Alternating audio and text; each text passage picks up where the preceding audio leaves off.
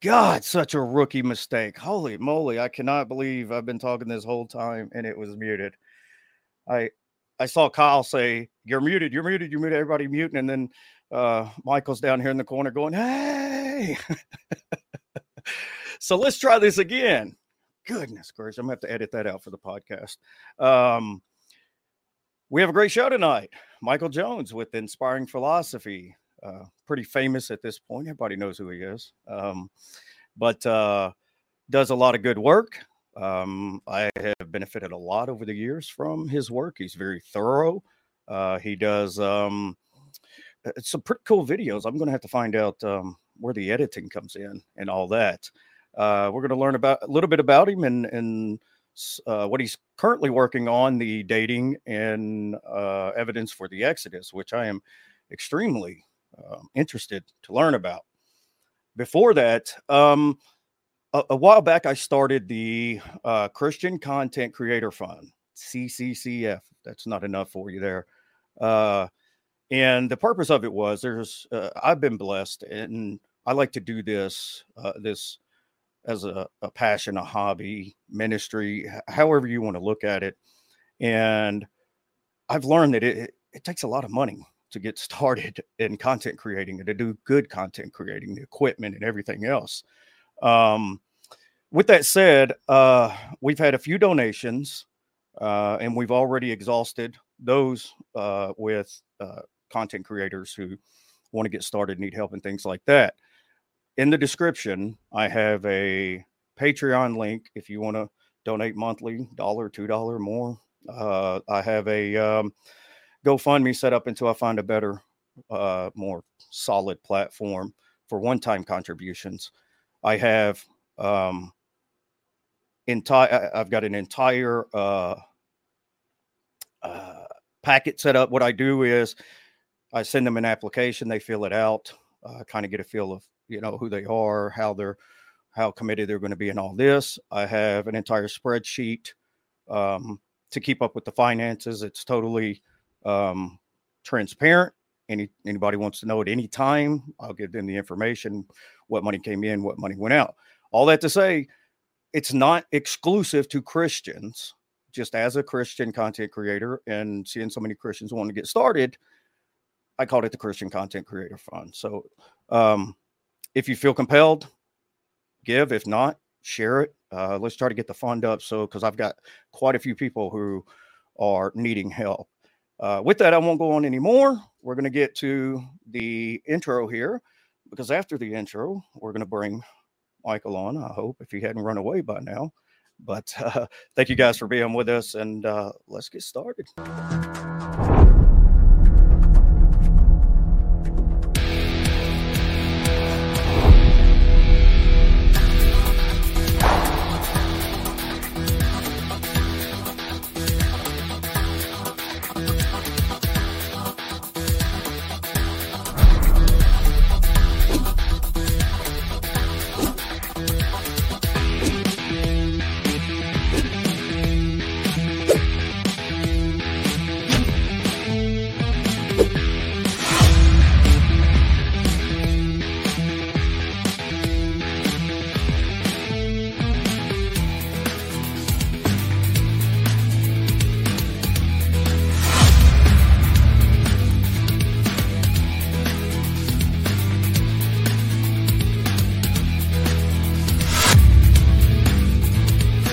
Welcome to the Brute Facts Podcast with your host and everybody's favorite Christian, Eddie Kroom. Don't forget to like and subscribe to the channel and hit that notification bell for future content. Thank you, Pastor Mike, for that intro video there. I really appreciate it. Check him out over at Normalizing Atheism. Michael, how are you doing? Good. How are you doing? Oh, my goodness. We're going to get this figured out one way or another. I can tell you that. It's kind of everything. I've had plenty of time, get ready for everything, and it just all fell apart at the end. No worries. Yeah. So thank you for joining us.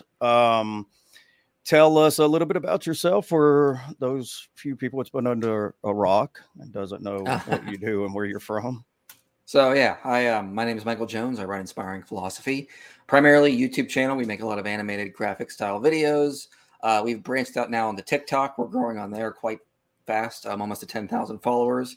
I also upload videos to Facebook. I have a Twitter account as well. But generally, I make Christian apologetic videos. I go through a lot of detailed stuff. Currently working on a series over the Exodus. I got a video coming out this Friday on Ravi Zacharias and all of his horrible things he did. And then in August, I'll be starting a series on the documentary hypothesis and critiquing and challenging it.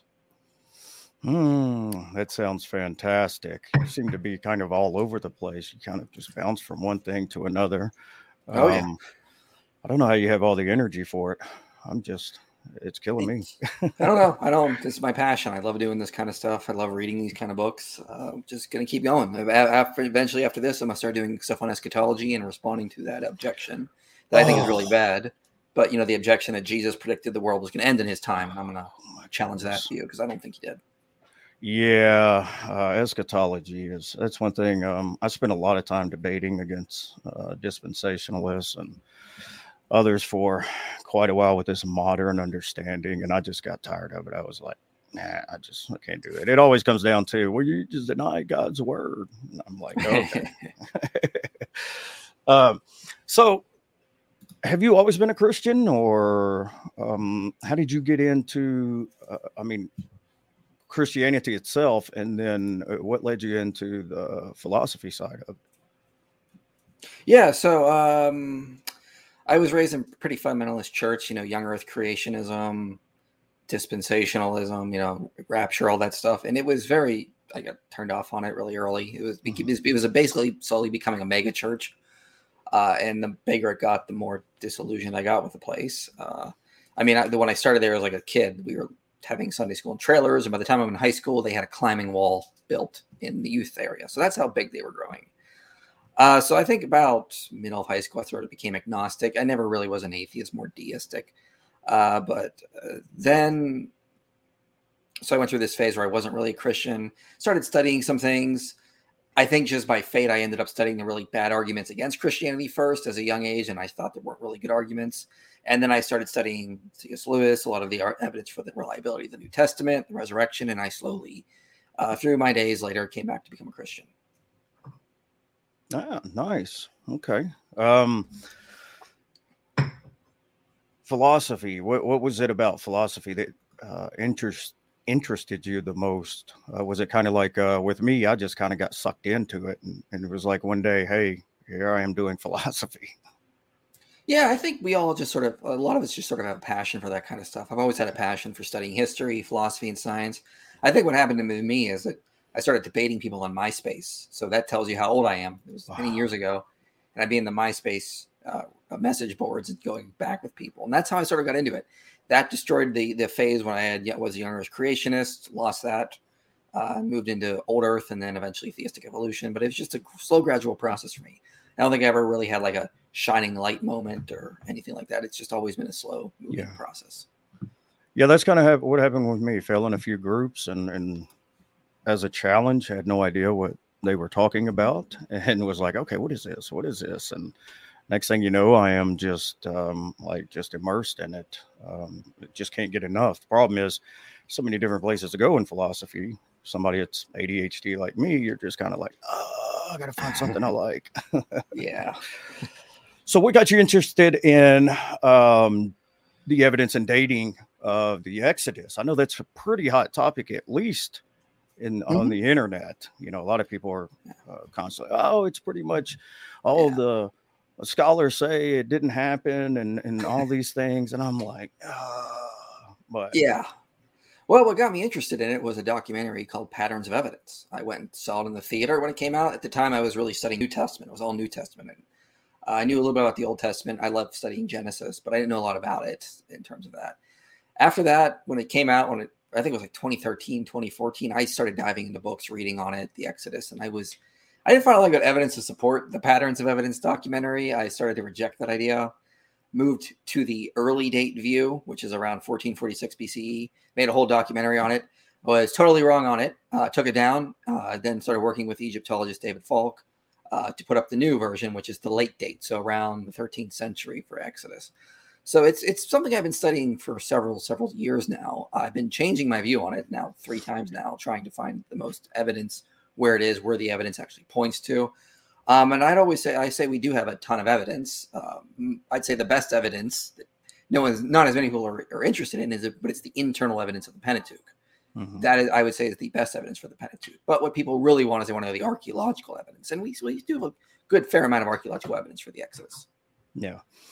That's well, that was what I was going to ask you, if you were a late date guy or an early date guy, because I see a lot of theologians and scholarly theologians that are historians or biblical experts, things like that, are more and more defending the early date in the 15th century.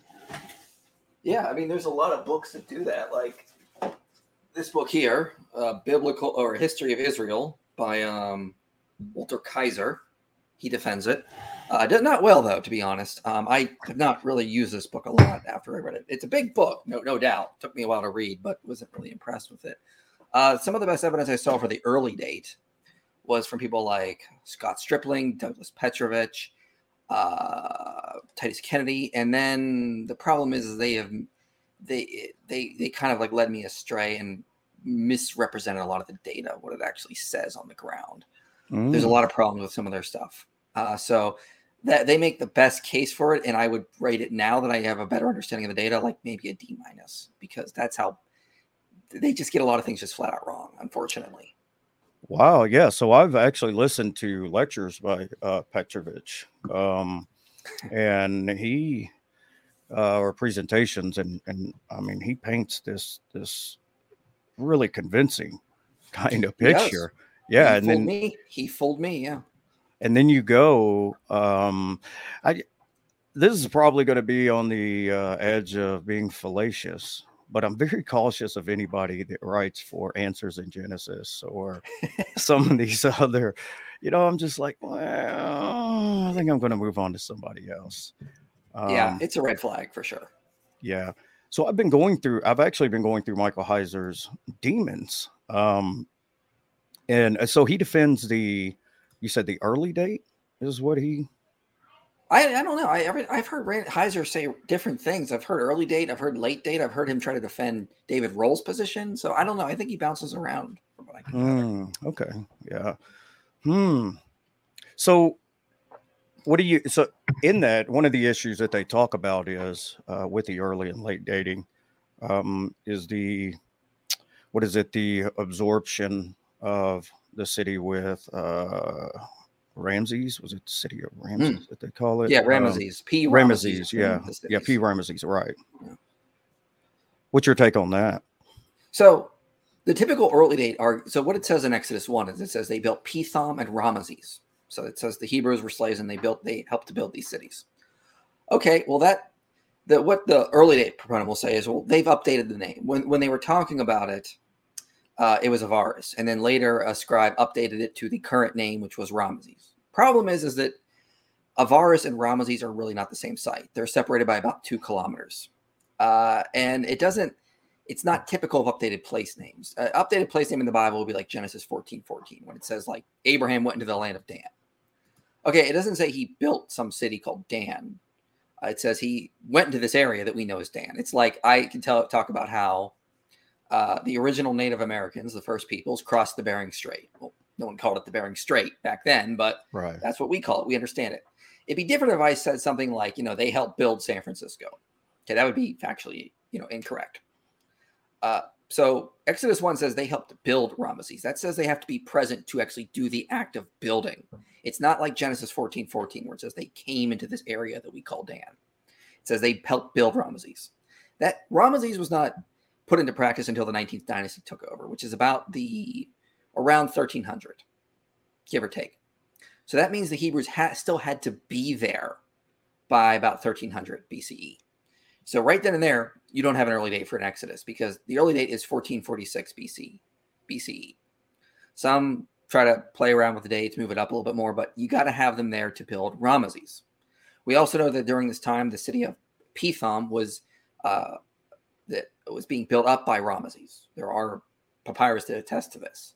So right then and there, we have the two cities we know are being built on the Ramesses. That tells us the Exodus had to happen after the 19th dynasty got going and sometime during the reign of Ramesses. Most likely during his reign. Yeah. Yeah, because I think another one of the points he was making was about Ramses being the pharaoh being listed, Ramses the second, I believe. And he was trying to make a case for the semi-presence there through for a long time where they just came to almost outnumber the people and things. What I was getting from it is that there seemed to be a lot of things there that had to fit, just kind of nudge it in there so he can bring it all around to this grand kind of presentation of, okay, well, now this is how we know. This is how we can know the dates. So he also brought up the stela that was talking about, I guess, the conqueror over those that worship Yahweh, or and I'm not sure how he tied that in to the early Shashu of dating. Yahweh. Yeah. Okay, so in basically what is now present-day Sudan, there was a temple in the southern Egypt that Amenhotep III built. So we're talking around, give or take, around 1360 BCE or so. So it's still really kind of late for what the early date proponents want. This would mean if the early date was right, they would already be in Canaan, an established place. They would not be wandering. So it doesn't even really line up for the early date. And it talks about the Shashu of YHW. It's not really definitively Yahweh. One thing I've learned is that a lot of Egyptologists debate about what that meant. It could be referring to a group, could be referring to a place, could be referring to a deity. We don't really know. It's not definitively saying Yahweh, but it also says they're in Edom. Okay, we know from the biblical account the children of Israel didn't go into Edom. They had to go around it. They couldn't get through there. So we know they weren't even in that region. So how do you do that? If it is referring to Yahweh, it may just, we know that the Edomites were from the biblical account. They were, according to the biblical account, they were descended from Abraham. Abraham worshipped Yahweh. So they could very well have worshipped Yahweh there. We know that Yahweh was worshipped in Edom in the Iron Age. It's from other inscriptions that attest to it. So it could very well be referring to Edomites worshiping Yahweh, but it's not referring to the children of Israel. It doesn't align with the early date. The early date would have the wandering period ending around 1406. This inscription dates to around, again, 1360, give or take, sometime around in there. So this would be after the early date for the conquest. And again, it cannot be referring to the children of Israel because it's referring to people in Edom. So it doesn't really work. Mm-hmm. So what would be the significance of the dating? What would hinge on the early versus late dating? What do you mean? What would hinge? What is the motivation to want to put it earlier? What is? Well, it's because there is a verse in, I believe it's 1 Kings, where it says Solomon built a temple 480 years after the Exodus. Mm-hmm. So they go, well, that's about 966. Let's just add 480. You get 1446. Boom, we got it, guys. That's the date. And so what they don't understand, though, is that in the ancient Near East, they used numbers symbolically. I knew this while I even held to an early date, and so this wasn't like a key feature for me.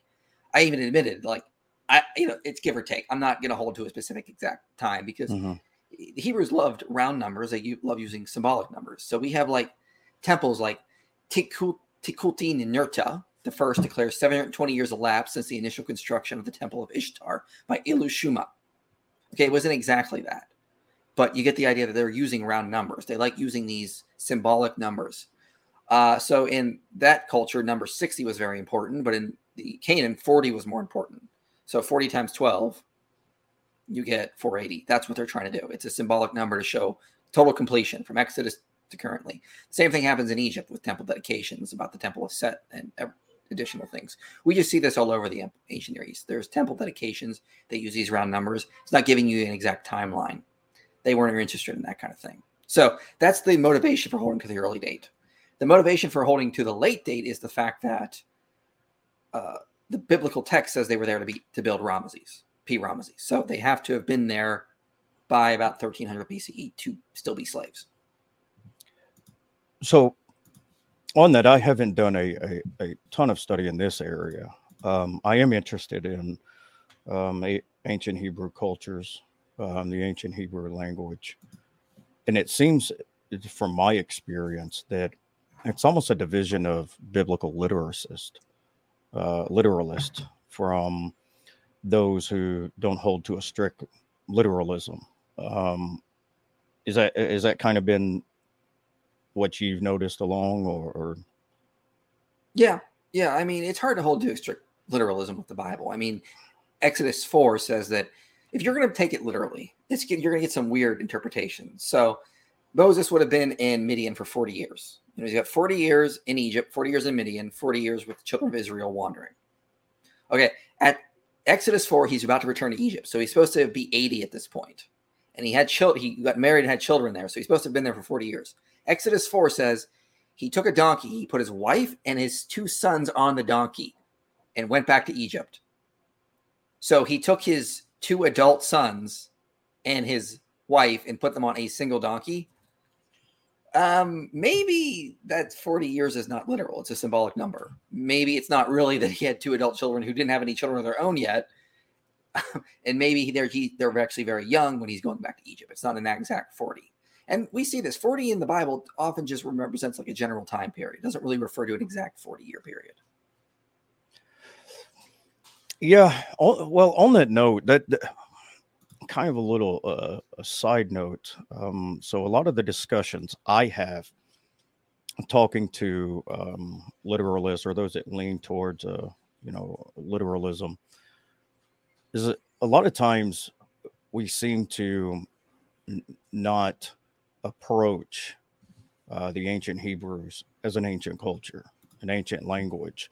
And we have a storytelling culture.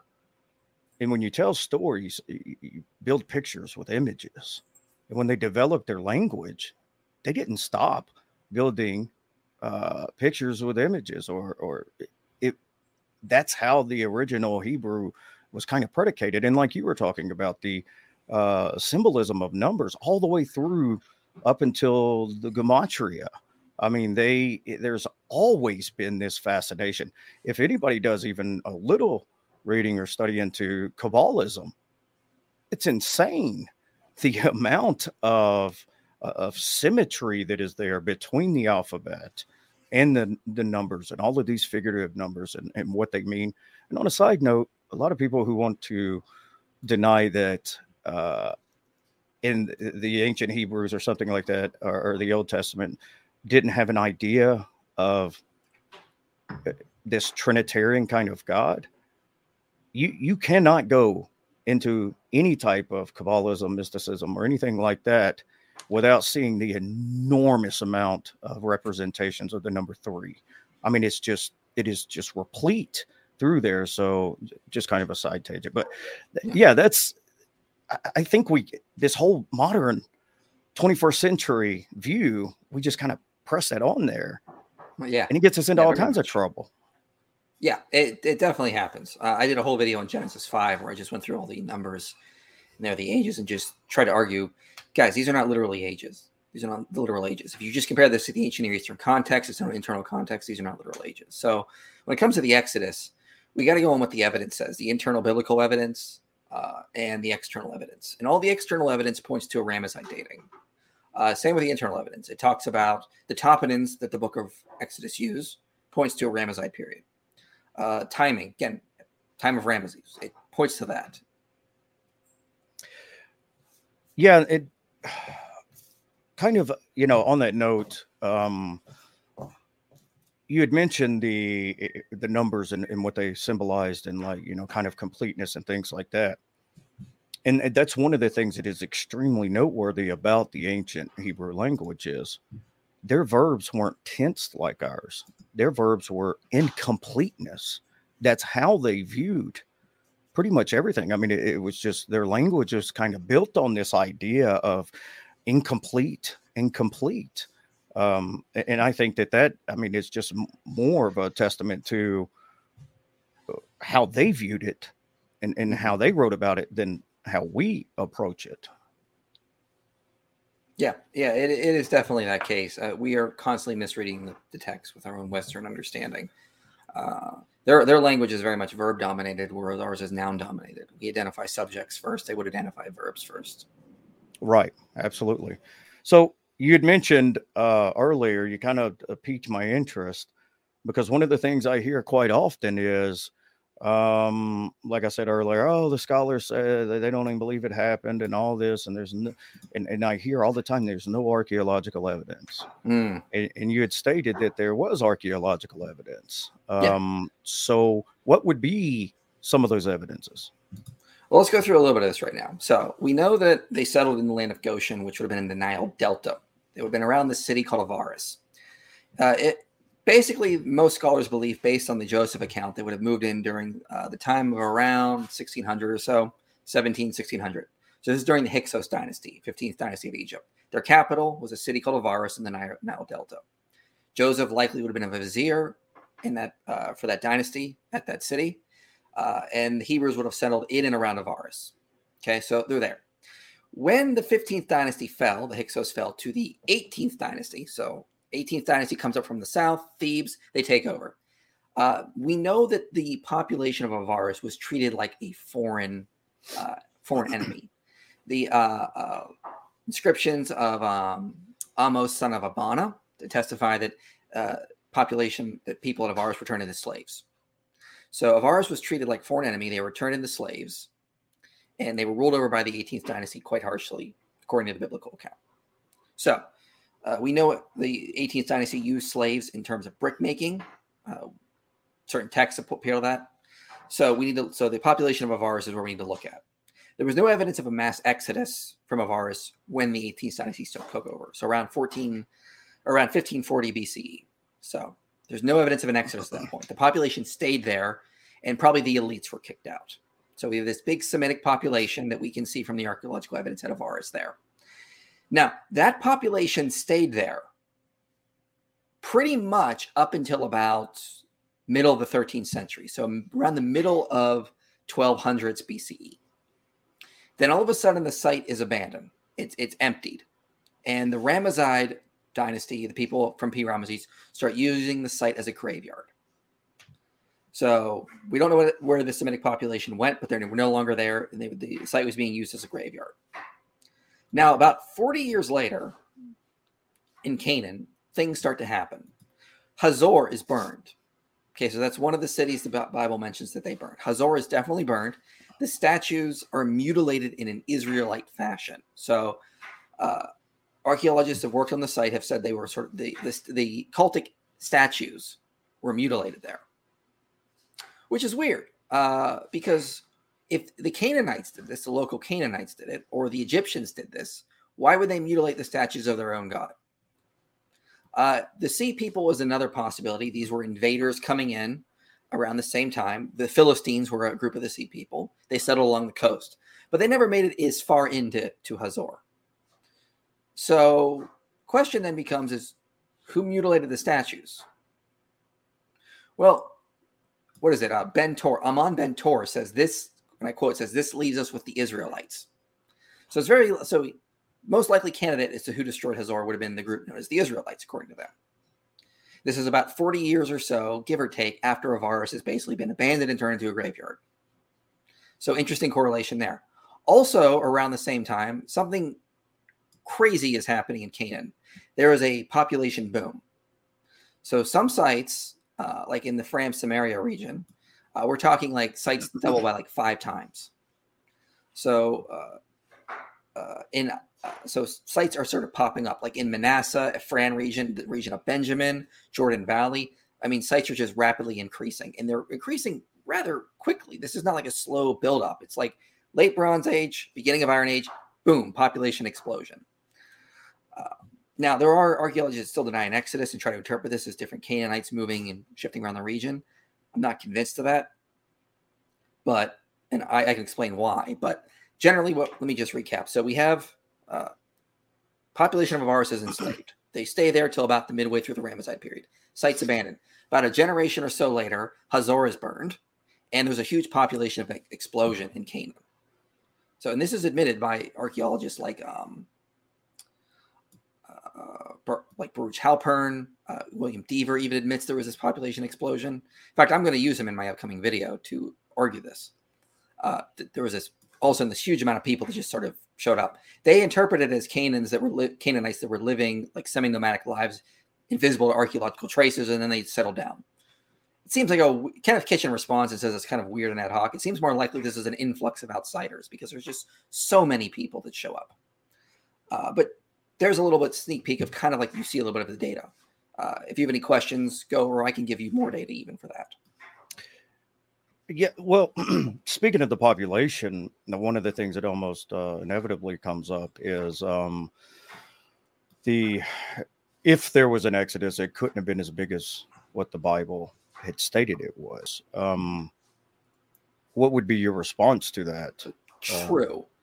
No, even very conservative Egyptologists like Kenneth Kitchen and James Hoffmeyer, except it was probably around 30,000. David Falk says maybe around 100,000. And here's the reason: is because the word for 1,000 in the Bible is often used to refer to just a group, a unit, a tribe, a military unit, these kinds of things. It doesn't necessarily refer to 1,000. It's sort of like our English word grand. You know, a grand can mean 1,000, but can also mean great or big. Grand old time can mean a good thing. So that's kind of how the Hebrew word for 1,000 works. So I think Kitchen estimates around 30,000 or so for the Exodus. Again, you can maybe get around 100,000, but no one thinks it was around 2 million unless you're very conservative. And that fits with the population changes we see from Bronze Age to Iron Age. Yeah, it seems like if 2 million people walked out of a city, it would destroy the economics and everything of that city. It seems a population that size. But like you were talking about, that's such an excellent point, because we can actually see the symbolic use of 1,000 all the way through even the New Testament, where it talks about on 1,000 hills. Would make people angry, but Jesus reigning for 1,000 years, all these different things. It's like if you understand any kind of idea of the symbolism and the numerology, I guess, would they call it the numerology? Is that a different kind of study? Well, they just use them for symbolic purposes. I mean, it's like if you said your wife is a 10, you don't mean she's literally 10. You mean she is your symbolic meaning for really attractive. And for the record, my wife is 110. So I don't get beat up later. I'm not going to harp on that one, but excellent point. But with that, and then I'll let you go on with the rest of them, is when we hear about, let's say it's 30,000 to 100,000, it seems within the desert, we would have some kind of, or this is what you typically hear, some kind of pottery or maybe weapons or tools or things like that. One of the explanations I heard, I didn't really investigate it a whole lot, was actually at that time, a lot of the Sinai was actually covered in water, or it wasn't as all dry desert as we see it today. Is that something that you've run across in that explanation, or? So there was more of the Red Sea that went kind of further north in like these reeds area. So there was like these freshwater parts that probably where the crossing of the Red Sea happened was in the reeds of the northern part. So yeah, there was a lot more. But when you got more into the eastern part of Sinai, it was mostly desert there. But closer to Egypt, there was a lot more water, from what we can gather. Okay. All right. So with the other evidence is what else is it building off of that? Well, let's talk about Jericho.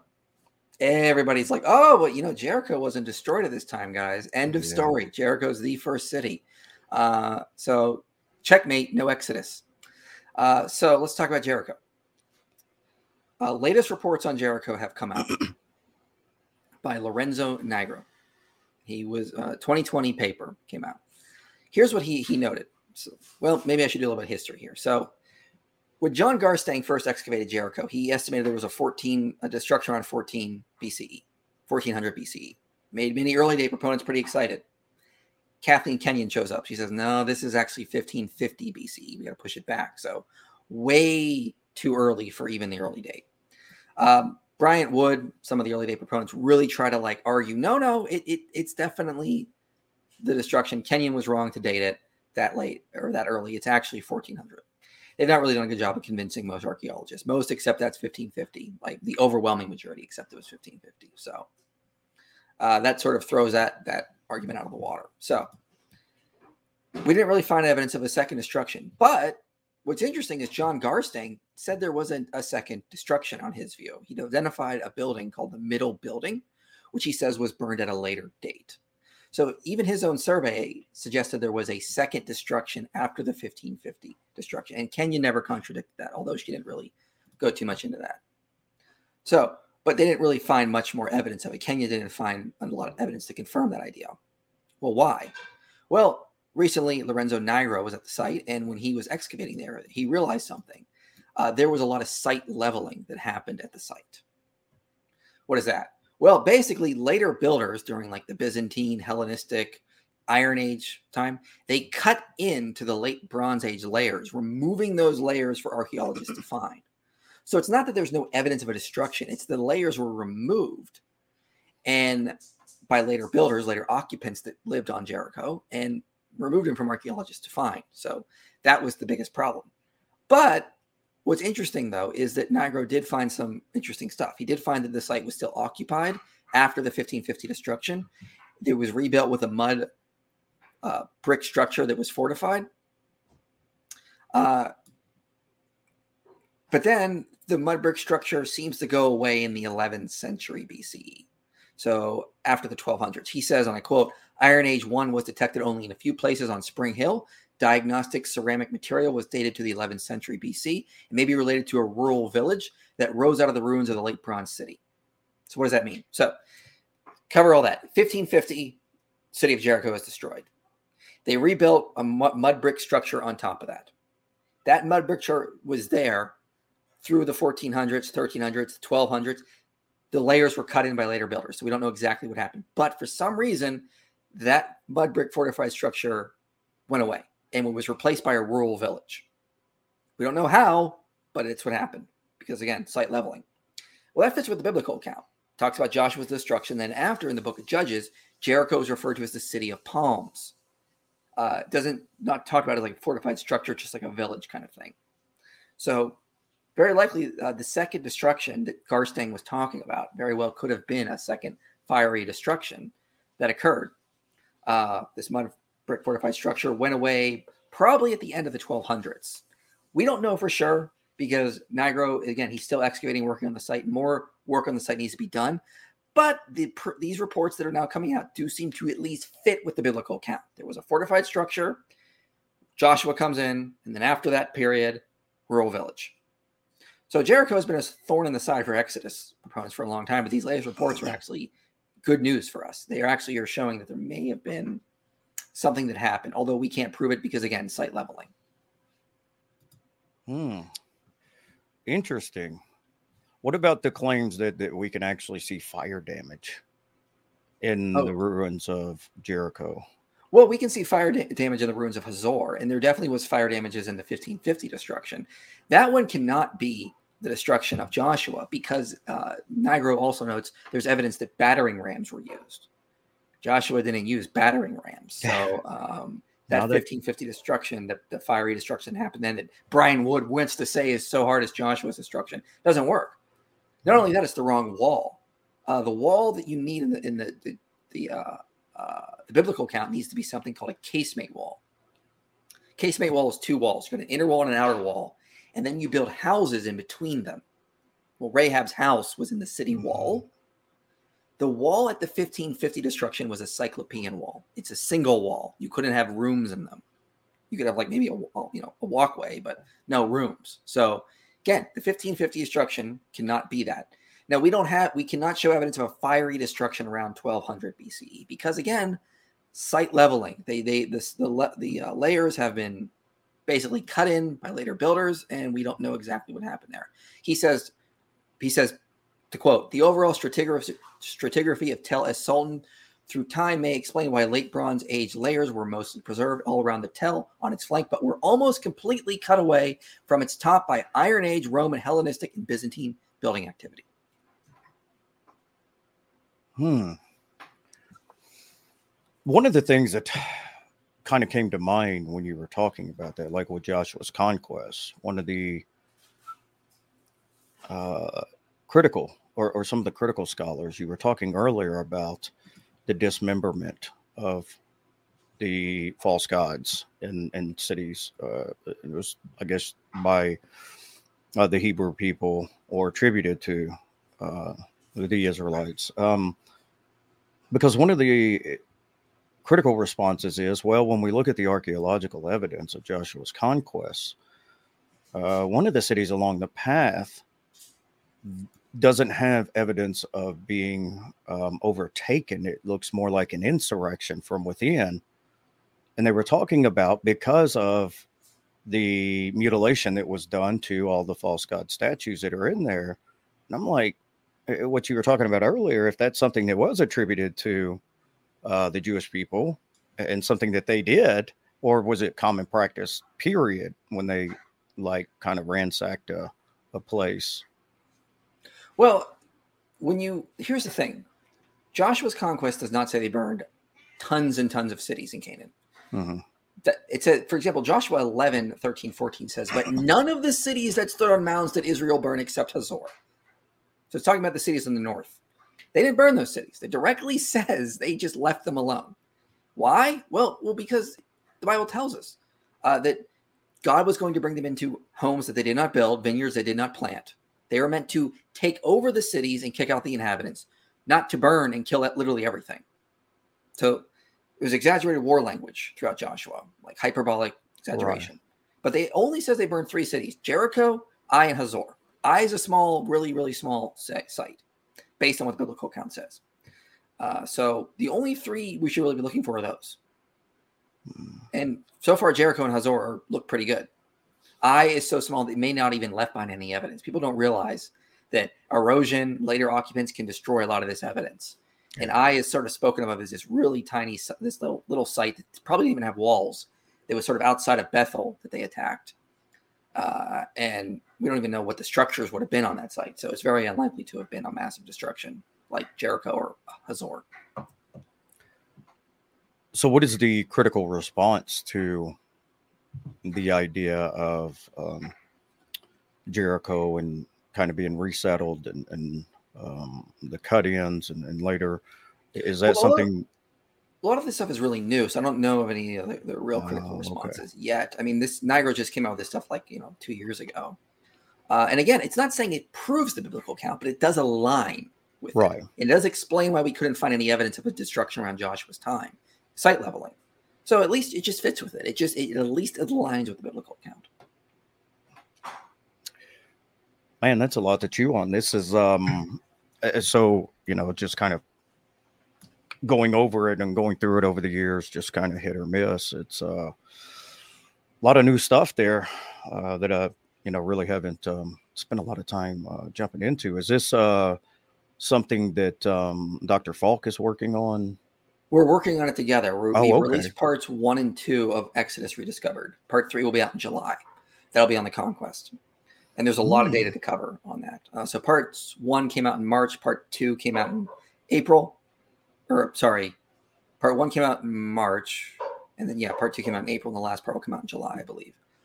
So working on a lot of stuff. There's a lot of data, too. Like I mentioned, the population boom that happened in Canaan around the same time that Jericho transitions to a small town. Hazor was destroyed. These new Iron Age 1 sites, the population explosion, they lack pig bones. There was no pig bones at these sites. You know what also lacked pig bones? The city of Avaris before it was abandoned. That is definitely an interesting fact. Given the Yeah, that's odd. So, how far back through the archaeological digs? I mean, is it common to see different animals throughout the bones of different animals throughout the different periods of time? Oh yeah, yeah. They were. I just read a study recently on how pig bones started to show up again later in the Iron Age in the Kingdom of Northern Israel, so just before their exile. But what does the Bible tell us? Well, they started to rebel and they started to worship other gods, and we started to see slowly, like during like the beginning of the Iron Age, that area lacked pig bones, and then slowly up to about Iron Age 2, the study was saying pig bones start coming back again in this region. Odd. No, I mean, follow biblical account, you would expect to find that. We can find traces of animal bones very far back, further back than even what the biblical record is recording. It's just you're able to find these types of things. Like they're studying the Philistine sites, and they can find that they brought some animals in from Europe of their own that they can able to study and determine that they were brought in from outside. Man, yeah. So for those that are listening that's not understanding the significance of that, one of the competing views, I think, is the most plausible view to understand the dietary laws and things like that, is to actually separate them from the surrounding culture, so they couldn't be in the festivities and things like that. So they were like literally the only people that didn't eat pigs. Everybody else around there did. So to have these settlements with no swine bones, I mean, that's huge. Yeah, it definitely stands out. It definitely stands out because the Philistines on the coast did have pigs around the same time, and previous late Bronze Age sites did have traces of pig bones. But the moment this population explosion happens, pig bones just disappear in the hill country, which is where Israel settled. So is Dr. Falk going to? Is this something that he's working on to release a book or some kind of academic? I think he should release a whole book on this. That'd be great if he did. I don't know what his plans are, but it would probably sell really well if he just went through all of this stuff that we've been going through in the documentary. So he's helped me write the script for part 1, part 2, and part 3. And part 3 is now in the review process. So that should be out July. But we're going through all the data I could possibly find. Awesome. That's well, the problem is when I get over to your channel, I kind of go off on these rabbit trails of different philosophical things. And I didn't even really look for that specific series. I thought it was one you were actually coming up with. So I feel like an idiot to not know it's already got a couple of parts released. Well, here's the thing, though. Part 3 will be the best. Part 3 will have the most evidence. That's focusing on the conquest. And I have only scratched the surface here of the evidence we have for the Exodus. We have got so much evidence. And at the end of part 3, I'm going to list from all of the parts, all the evidence in a big one list. And I'm going to say, what is more likely? That later myth makers made up the Exodus and just happened to get all these things right, or they got a reliable account handed down to them. And I'm talking like I got dozens of data points from internal and external evidence. Yeah, that's looks like Than's back.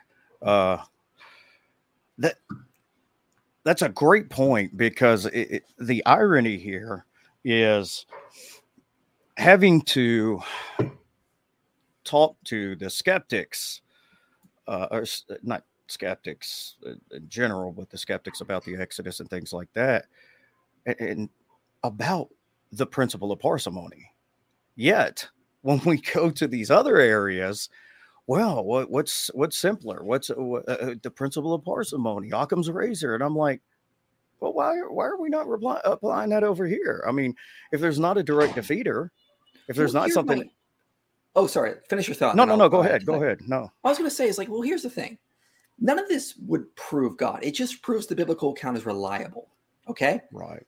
Okay. You can have a totally naturalistic understanding. Just there were a group of lower class slaves at Avaris. All of a sudden, a bunch of plagues happened. They interpreted it as their God calling them into the desert. So they left. Then they resettled in Canaan, started Israel. Okay.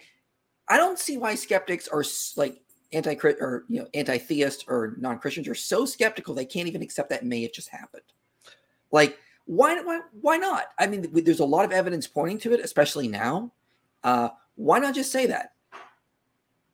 Yeah, right, and that's kind of going into the whole the Jesus mythicism thing. It's just kind of I'm just stunned at how it's kind of catching on. I'm like, you're not conceding theism. You're not conceding Christianity. All you're conceding is that there was a historical Jesus. It doesn't mean you could be like the West Star Institute, the Jesus Seminar. You could take all these different positions and say he's not divine. He's a great moral teacher and all these things. And it seems to be like a lot of skeptics put this wall up and they're like, no, if we concede this, it's kind of like a slippery slope. Well, then we got to concede this. We got to concede that. And it's like, at the end of the day, man, you don't have to concede theism. They bring up all the.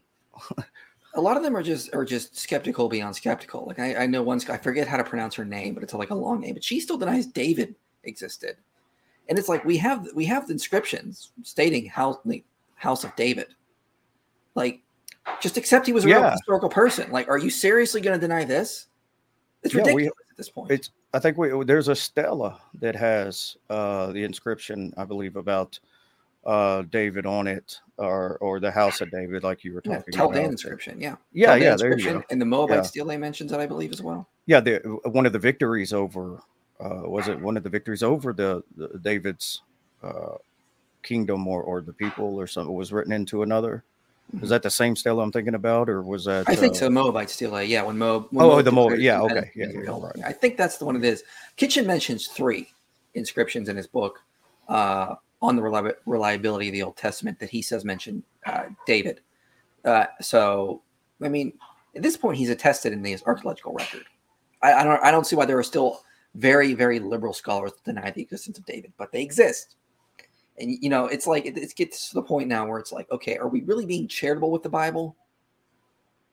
Yeah. That's what's funny, because of the response you usually get when I talk about, so my approach to Scripture is, I'm not an academic, but it's more like an academic approach. I want to look at the cultural context, the historical context, literary context, all of it, to try to see exactly what was trying to be conveyed and what would have been meant at that time. And so when I start talking about the different genres of the book, I'm like, yeah, and some are historical in this, and it's like, there's no history there. And I'm like, they have passed this on as the history of their people. You can deny whether it's historical or not. The genre is meant to be a history or historical. So if you had to wrap it up in a shotgun style, don't give away what you're going to give on the later parts. What would you say, coming away from everything you discussed today, kind of build a small picture of the evidence that you gave today? Okay, so during the late Bronze Age, Canaan was really like low populated. We know that the Egyptians were even going in, like Amenhotep II, Tutmosis III, and they were taking a bunch of the Canaanites back to Egypt to serve as slaves. So very depopulated time period. We know that the city of Avaris was where a lot of these Semitic people were. And then all of a sudden the city is abandoned around the Ramesside period. I didn't mention this in the documentary, but because a lot of the graves at Avaris were destroyed by later agriculture leveling on there, so we don't know. But it is kind of weird that they all of a sudden needed to use the site as a graveyard. It's like a lot of people died, maybe. Interesting little correlation there. But I didn't mention that because, again, graves were destroyed. We don't really know entirely. But site is abandoned. About 40 years later, on the biblical in Canaan, population boom. These new sites like Pig Bones, Hazor is destroyed, Jericho transitions. They lack pig bones, as I said. New cultic sites show up, like Shiloh and Ebal. A lot of really interesting correlations just sort of align right there. That doesn't prove God exists, but it does show the biblical account is reliable. And I've not even scratched the internal evidence, the Pentateuch, showing that it does have an Egyptian origin. It does have a lot of Egyptian correlations, like Egyptian loanwords, Egyptian names, Egyptian customs and practices in it, that later scribes or authors could not have made up unless they were familiar with the Egyptian world. So, I mean, there's just a lot of good evidence to point to that. Why would we say that Israel started as internal Canaanite changes when we have no ancient texts that attest to that? And we have Israel's own ancient records which say they came out of Egypt. Why would we deny that? Posit a theory that has no textual witness. Doesn't make any sense. The Exodus most likely did occur. Yeah. Given the principle of parsimony. Well, that's it. I'm convinced, man. Great job. No, I typically, because I don't like to get into the discussions online and I'm not an expert on it, because I think there's a bigger issue there than whether the Exodus happened or not. So usually I'll say, okay, I'm agnostic on it.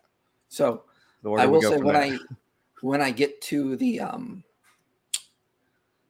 terms of internal evidence, I'll have over 30 points in terms of internal evidence. In terms of external evidence, I have about 19 points from Exodus to Conquest supporting the Exodus account. So I have in the documentary, part 3, I will cover a lot of data, especially for the Conquest, but a lot of internal evidence as well from Exodus to Joshua supports that what they're handing out is a reliable account. Yeah. I think your buddy in the background wanted to get in the camera shot. Oh, that's my cat. Yeah. She's kind of spaz. And I do got to give a special shout out because my buddy here, who has done so much to help promote my show, is in the audience. Super famous Myth Vision, Derek. Oh yeah, super famous. I'm coming for the documentary hypothesis after I do the Exodus. I'm going to critique it and challenge it a little bit. But I'm glad you said that. I'm glad you said that because if you got time for a couple of questions, there were a few questions. Yeah, sure. And I think Ethan over at Spartan was kind of alluding to a documentary hypothesis. So let's see. We've got it wasn't too many of them. I will say the video on the documentary hypothesis is going to be part 1. I've recorded the VO for that. I've not started editing it yet, but that video is 43 minutes long because there is a lot of data to cover that challenges the documentary hypothesis. I've read a lot of books on it. I'm very interested in that hypothesis. After reading a lot of books, I have a lot more respect for it though too. Like reading Joel Baden and Richard Elliott Friedman, Jeffrey Tiege's book, Empirical Models for Political Criticism. I've gained a whole new respect for it, even though I think it's wrong. I think it's a good hypothesis, but it has too many problems with it. I hold to more of a supplementary / fragmentary hypothesis. Yeah. But there's a lot of data to cover on that alone. And I'll be releasing that hopefully in August if I can get it edited because it's just so much.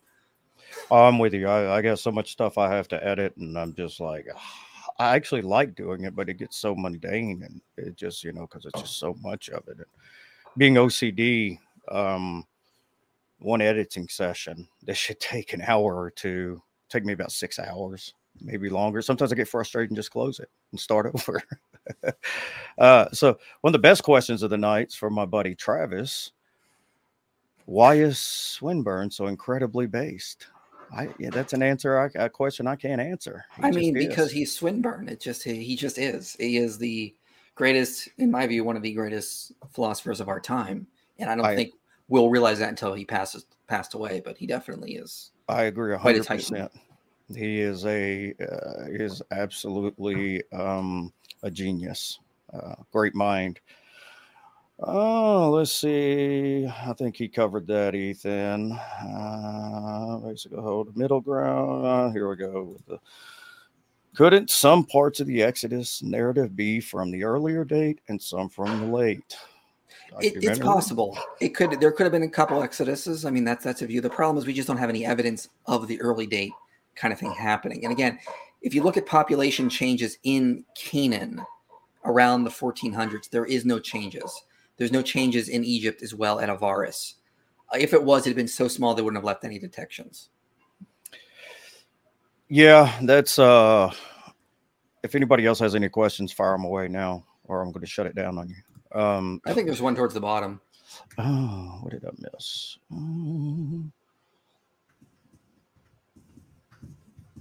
There's a supplementary he called it. Oh, good job, Derek. So supplementary hypothesis is this idea that the Pentateuch was original corpus and it was sort of supplemented, redacted, and changed over time.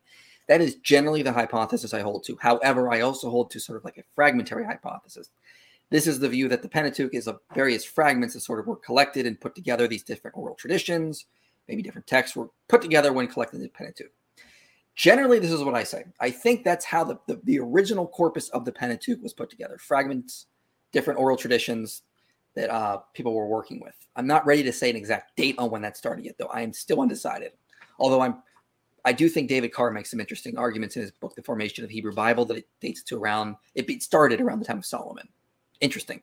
Not sure where I want to stand yet on that. But so generally my thesis is this.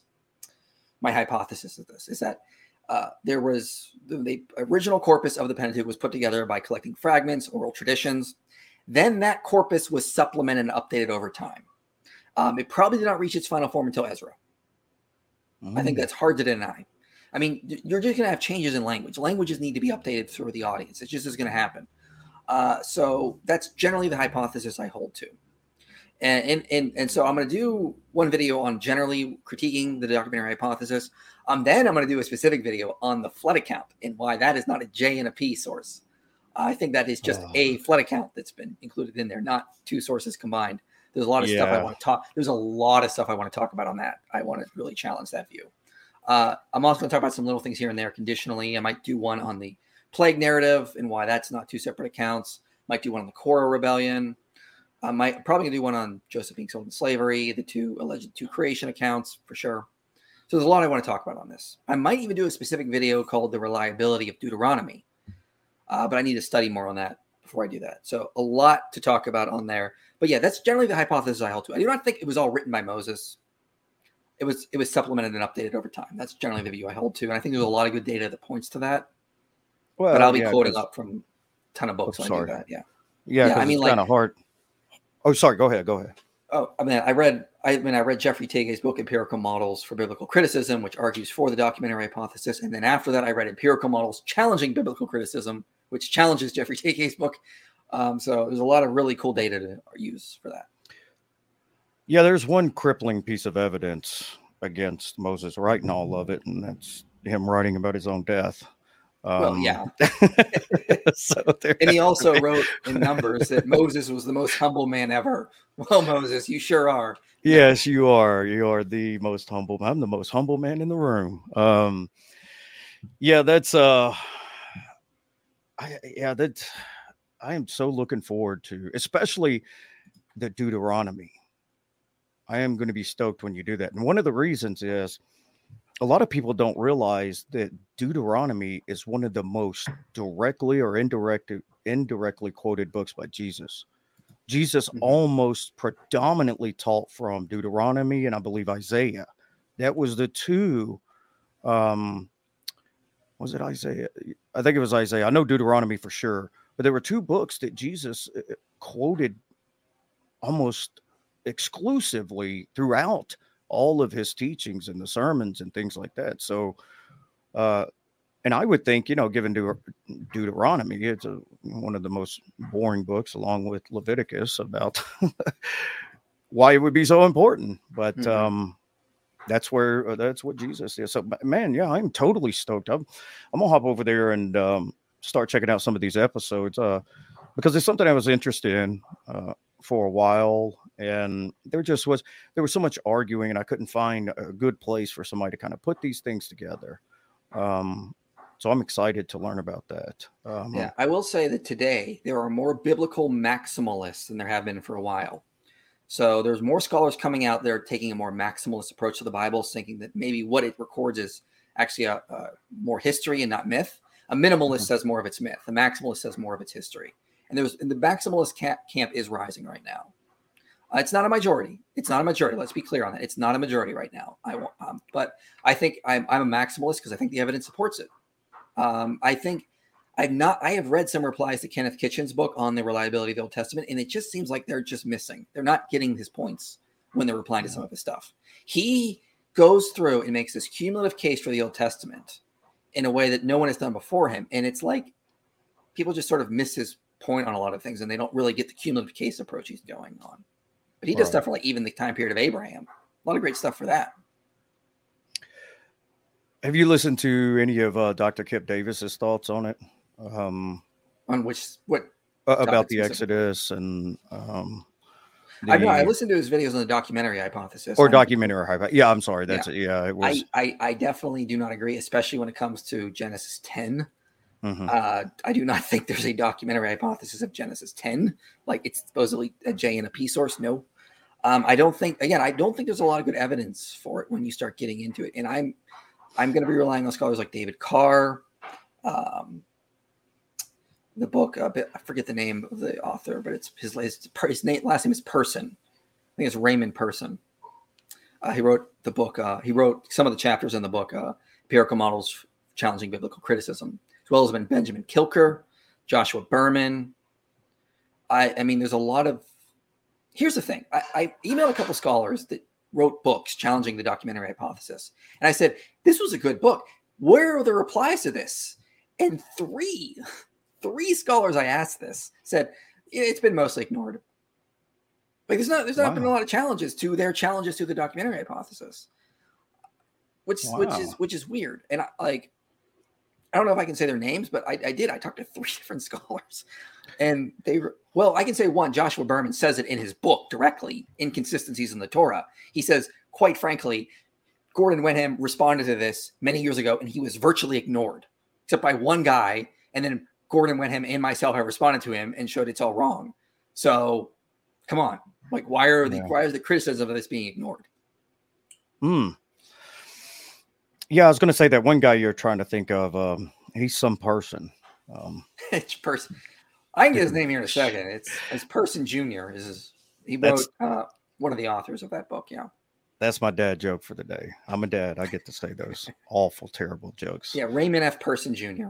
He actually responds directly to Joel Baden in his chapter. I'm just glad you grabbed it immediately. It was because sometimes those horrible jokes don't land well. And they're like, huh? What? We did have a last second question here. I think it's a pretty decent question. Do you think the dominant secularist culture warps the academic views on the Old Testament? I mean, that's hard to deny. It is. I just did a video recently called Are Christian Scholars More Biased? Or Are Christian Scholars Biased? And I went through all the data. Says, well, yes, they are, but so are secular scholars. Here's the data showing that. Look, everyone's got presuppositions they argue from. It's called a horizon. We all have a horizon we argue from. Amen. It just is what it is. And secular worldviews can warp the way they view the Bible, just like a Christian worldview can warp the way you view the Bible. It's just the way it is. Mm-hmm. Secular, I'm sick and tired of seculars, just talking about how Christians are just biased. They're going to read the Bible through a biblical lens. Well, you can read the Bible through an anti-biblical lens. You're going to read through your own worldview. It is what it is. Deal with it. Yeah. It's really a self-defeating claim because it's easy to just flip it around and say the same thing. And regardless of what somebody thinks about Mike Lincona, going through his book on the evidence for the resurrection, at the beginning of it, one of the things he says in there that he explains extremely well, and I think he's 100% spot on, and that is there is no such thing as objectivity in a vacuum. We all, and I'm paraphrasing, and we all have our own biases, hidden biases, presuppositions. And until people can acknowledge that, then you can't confront them and try to be as objective as possible if you don't even know that you have these biases. So when I hear people say, oh, I don't have presuppositions, I don't have biases, I'm like, you're not even going to be able to objectively, as you want to say, evaluate it unless you realize that you do have them and try to put them aside. Yeah, I mean, I did a video called Our Atheist Bias, and I mentioned a study in there that shows that if you are saying you're not biased, it actually reveals up in research that you are more biased than people who admit they're biased. Well, but they're not monolithic, and they don't have a book they all agree on it. Never mind. I'm not good. It's typically, what do you mean atheists? We're just no. I got a lot of atheist friends, and thank God most of mine are pretty charitable and great people to talk with and good pushback. So I got a couple questions that these are probably going to be one of the hardest. Is when you're studying, what kind of music you listen to? Lately? Whenever. What's your favorite? Electronic or instrumental type stuff. Really? Yeah, I like AU5 surprisingly, or Faint. I don't know. That's just what I'm into, I guess. What do you, when you're ready to just tear stuff up, what do you get down with? That probably electronic stuff, I guess. I don't know. I'm just very much more into the electronic stuff now, I guess. Yeah, it's my wife she's originally from South Florida, so anything that's techno, electronic, dance, any of that, she's like all on board for it. Yeah. I have a weird music that I listen to when I'm studying or reading things and going through. I'll actually put on trap instrumentals because I just love the little, because you can find some good slow ones. It's just kind of mellow and,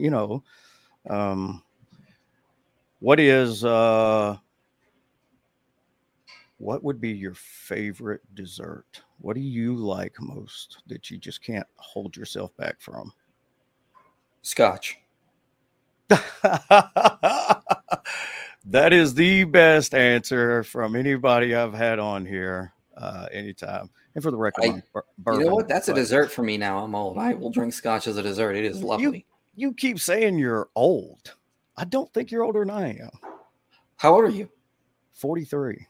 Okay, then I'm not. But I feel my back says I'm 80. So, well, I appreciate that. I was hoping that you proved me wrong on that, but okay, that backfired. So go ahead and give everybody a plug about your channel, what you're working on, anything you want to share with them. Yeah, so my channel is Inspiring Philosophy. You can check me out. A video coming out on the sins of Ravi Zacharias this Friday. I have a video coming out later this month on did Jesus name the wrong Zechariah in the book of Matthew, son of Barachiah? Did he get the wrong high priest? Did he confuse the prophet and the high priest? I'm going to argue no. And then I have my video on the conquest coming out, a video on did Joshua think the sun was going to actually stood still in Joshua 10? I'm going to argue no, that we're misunderstanding the cultural context there. Joshua did not say the sun stood still. Then comes my series on the documentary hypothesis. Probably do a video challenging an argument for atheism called the meager moral fruits argument after that. So a lot of good stuff coming out. Nice. Well, I appreciate you coming on here and spending time with us and going through all of this with us. And maybe in the future, kind of when you drop part 3, we can maybe have another show to talk about it. Thank you so much for coming on. Yeah, appreciate it. Thank you. Yeah. Everybody that tuned in, thank you so much. Don't forget to like, subscribe, share. It's a podcast is on all major platforms. And I do have I'm trying to work on a show Thursday. I'm hoping that it comes up. And I've got Alex Malpass coming on, Stephen Law. I got a few names that's kind of cranking out. So make sure you guys stick around for that. Have a good one.